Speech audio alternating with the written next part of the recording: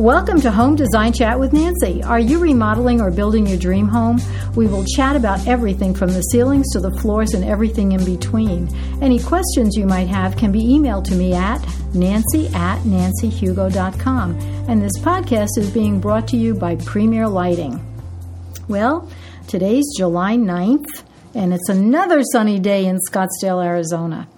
And do you guys out there have smart homes? Well, we're going to find out how smart your home is because Ben from Desert Valley AV stopped by, and we're going to talk about what he does every day. So, Ben, and I neglected to say your name. What is your last name? Kale. Thank you. Kale, like the vegetable. So, Ben is a systems designer with Desert Valley AZ.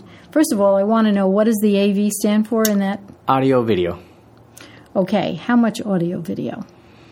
A lot. A lot? Is that what you do every day? That's our life every day. So I had a client that Ben was working on her house. She remodeled the whole thing, and that's how I met him. And I was really kind of excited to see what was going on. She had cameras all over the place and, wow, TVs all over the place. Remember that? Oh, yeah. Yeah. So talking about equipment, what do you guys specialize in actually? So anything really related in your home. So TVs, speakers, security systems, which also include cameras, as well as security systems themselves, like the traditional people think of. Basically anything inside the house that you want to think of that is associated with watching TV or watching movies or just listening to music. Okay, so we've all heard the term smart house or smart home. And what makes a smart home, actually? Components that are in there. So there's many things that kind of can make your home a smart home, from the video side to the audio side to integrating blinds, shade control, thermostats,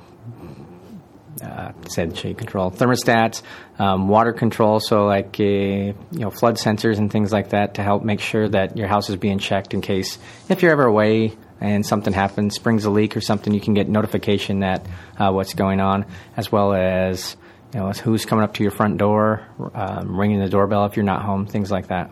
Okay, so if I have a camera on my front door and I'm in another state and somebody rings my bell, I can see who it is on my phone, right? Yes, you can. You can get notifications via email, even text, that someone's come by the front door, so you can pull up an app on your phone and see right then and there if they're still standing there, who's there. But you also have a recording of that as well, so that you can scroll back through.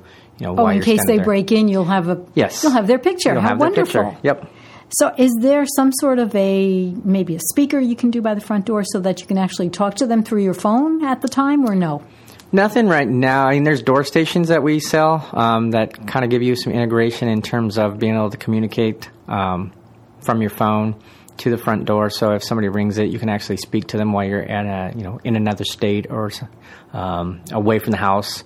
Anytime, realistically, that you can see who's there, who's not there, and unfortunately, if it is somebody that you don't want there, you can kind of say, hey, just to make it feel like you're home. Mm-hmm. Or the dog could be barking and there really is no dog.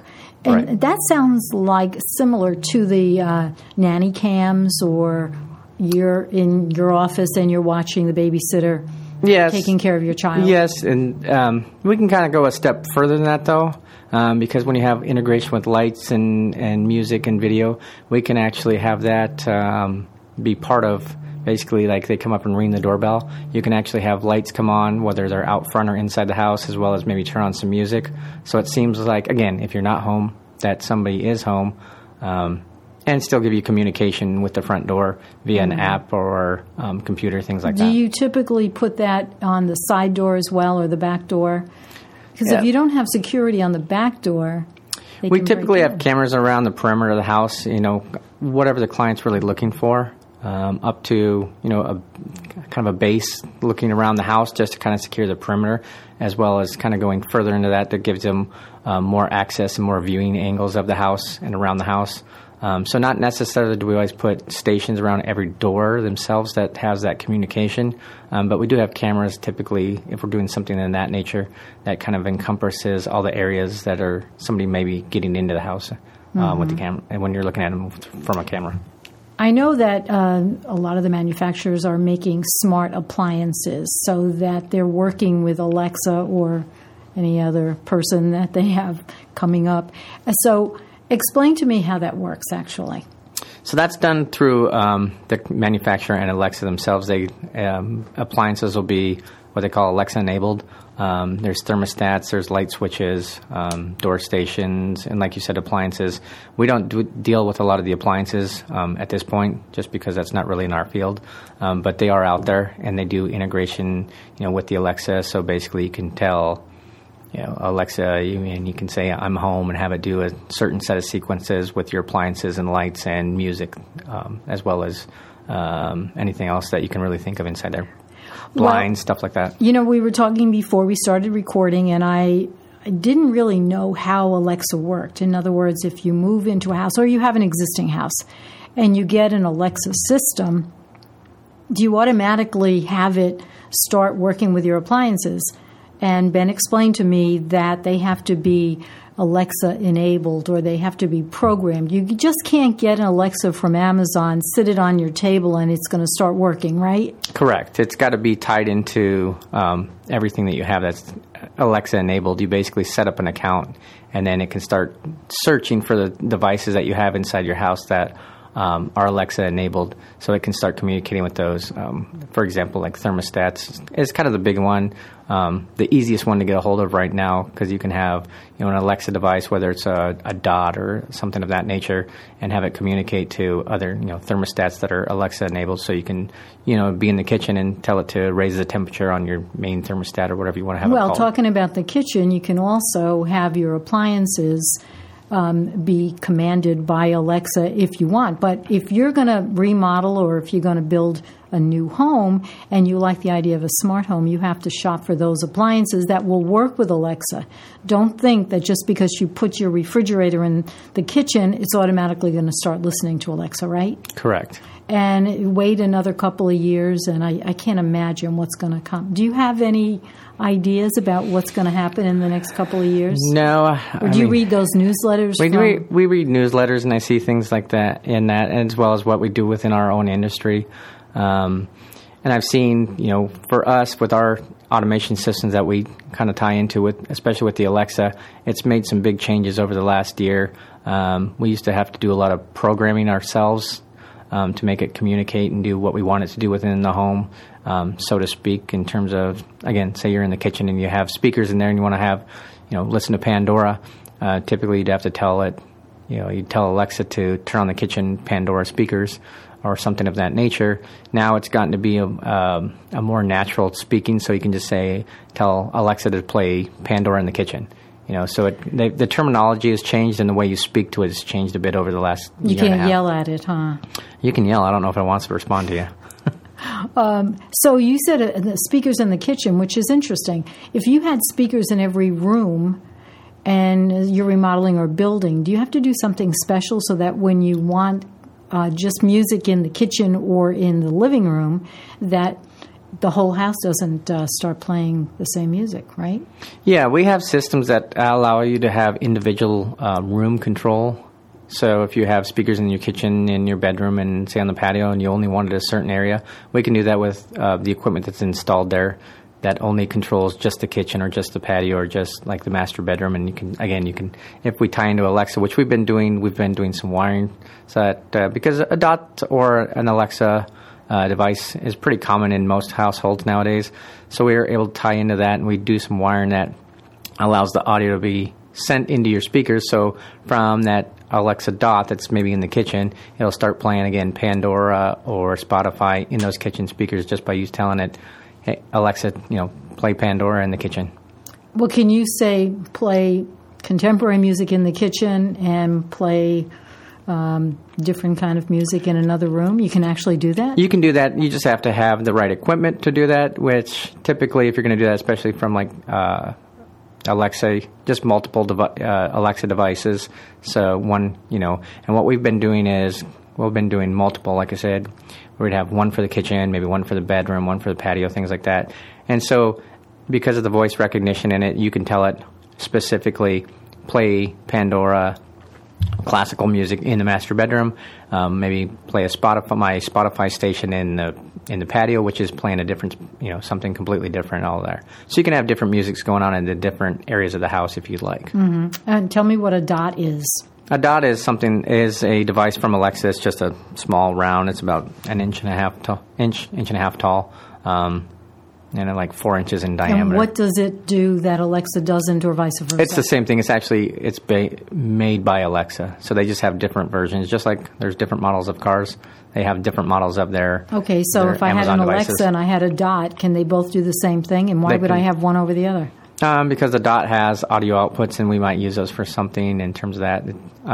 So they're just different devices, is all they really are. But they're still all made by Alexa. Okay. The one thing that I'm really I'm excited about, I mean, I really don't have it in my house, but if I did have direct sun coming into the windows, tell me how that works, where the sun hits the window, the shade comes down, and then at night the shade could go up, or maybe it should stay down. So we do that a lot of time through automation programming, and a lot of that is based with automation systems. They read your zip code or your latitude and longitude. So we can do programming that says, say specifically, at 2 o'clock every day in the afternoon, the sun is hitting that window. So we can actually tell it, at 1:50 to close that shade, so that before the sun actually starts to bleed through there, and it's not affecting you, not hitting you in the eyes or anything like that. And if you want it to come up, in the evening,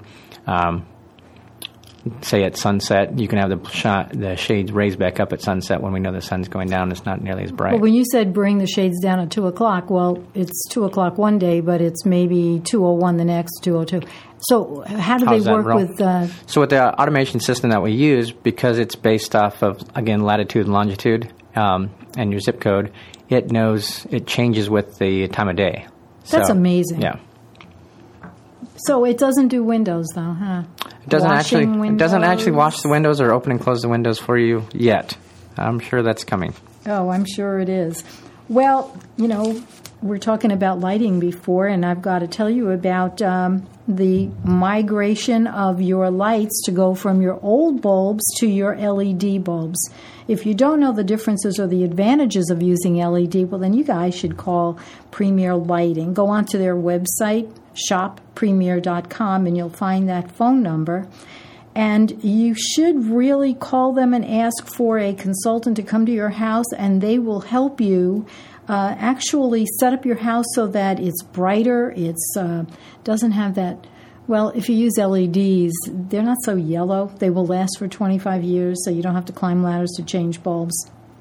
So you really should call Shop Premier. And if you're listening to this podcast, you can stop by the Premier's showroom in Scottsdale, and you'll get a free gift when you mention to Ken that you listen to my podcast. I'm not going to tell you what the gift is, but you'll really like it. So hurry in there while supplies last. You won't be sorry. So back to Ben and the smart home. I think everybody wants a smart home, don't they? I think more and more people are coming around to the idea of a smart home. Because there's a lot of things that are still incorporated into the thought of a smart home, from garage doors to front door locks. And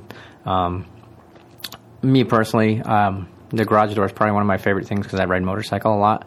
And so instead of having to carry a garage door opener on my motorcycle or pull the motorcycle up and hit the garage door code on, the door itself, you can actually tie it to your phone through the system, through an automation system of sorts that reads, when your phone is within an area of your house, whether you're within the radius or outside of the radius.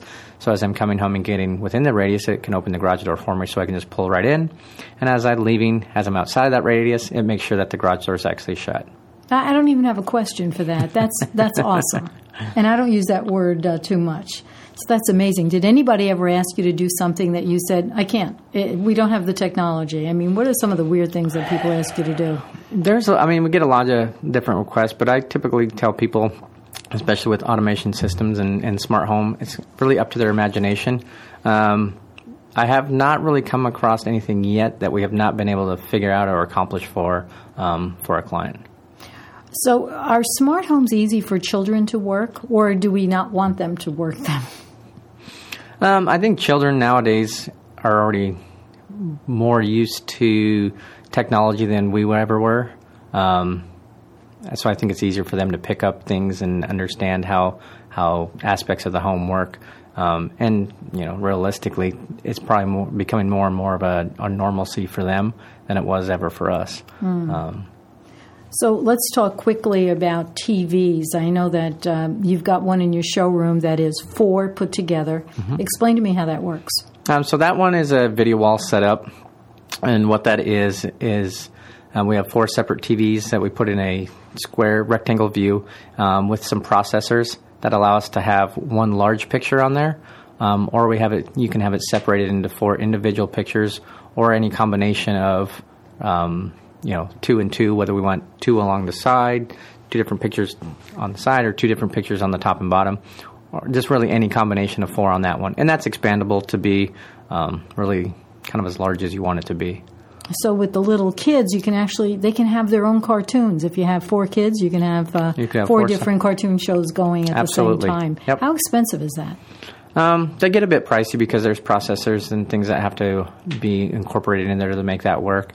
So it's a little bit pricier than just, a regular 4 TV type of a setup, thing like that. It's typically for somebody to do that, it's more of a look that they're going for. Mm-hmm. So cost is not typically a reason for them to do that. It's just more of an overall aesthetic look that they're wanting to go and achieve. So we talked about this before. So right to left, the dimension was about 90. Did we say 92? On our setup, yeah, it's right around 92. How far from that screen do you have to sit so that you're not messing up your eyes? The rule of thumb nowadays with most LED TVs is about 1.5 times the diagonal width of your viewing area there.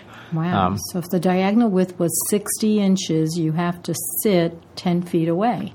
No, 1.5 times you said. So yeah, it's 1 to 1.5 times. So yeah, not so bad. It's not as bad as what it used to be. What people think. I mean, for instance, we have a 115-inch screen in our showroom and one display, and our seating area is right around 13 feet. Yeah, that's good. I think most people would probably feel that if they had a TV like that, they've automatically got a smart home. And we talked about the thermostats. Mm-hmm. So typically, if you want a smart home and you don't really want to go crazy with everything being at your fingertips, so to speak, I think if they just did the appliances, the lighting, and the thermostat, that's pretty good. That's a pretty good combination right there. And how long would that take you to set up? The thermostats obviously are fairly quick because we're just changing out the thermostat. It really kind of gets down to the amount of lighting that they're looking to do. Some people do, every light in their house. Some people want to just do some pathways so they have some scene lighting from, coming in the front door through the garage to get into kind of like their main areas that they like, that they congregate in. And then again with Alexa, tying into all that, you can actually, talk to the Alexa to have lights come on and off, as well as locking the front door and things like that. So actually, if you had an Alexa system and you guys set up everything, pretty much you can have everything automated. You're really close to having everything automated right now. Wow. If anybody out there is interested in getting a smart home, they can go on Ben's website, and that's www.desertvalley.az. Yep. Audio, video, or visual. Yep. All right, let's start over with that. Go on desertvalleyAV.com.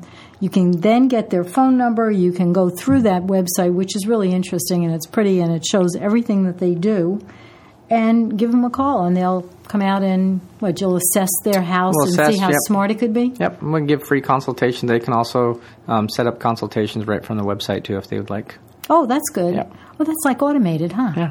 Good. Okay. Well, I know you have to get back to your next appointment, so I want to let everybody know that if you have any questions, please call me. Please email me. Don't call me. I'm not that automated. But you can email me, Nancy@nancyhugo.com. I will then, if you had questions about smart homes, I'll pass them on to Ben.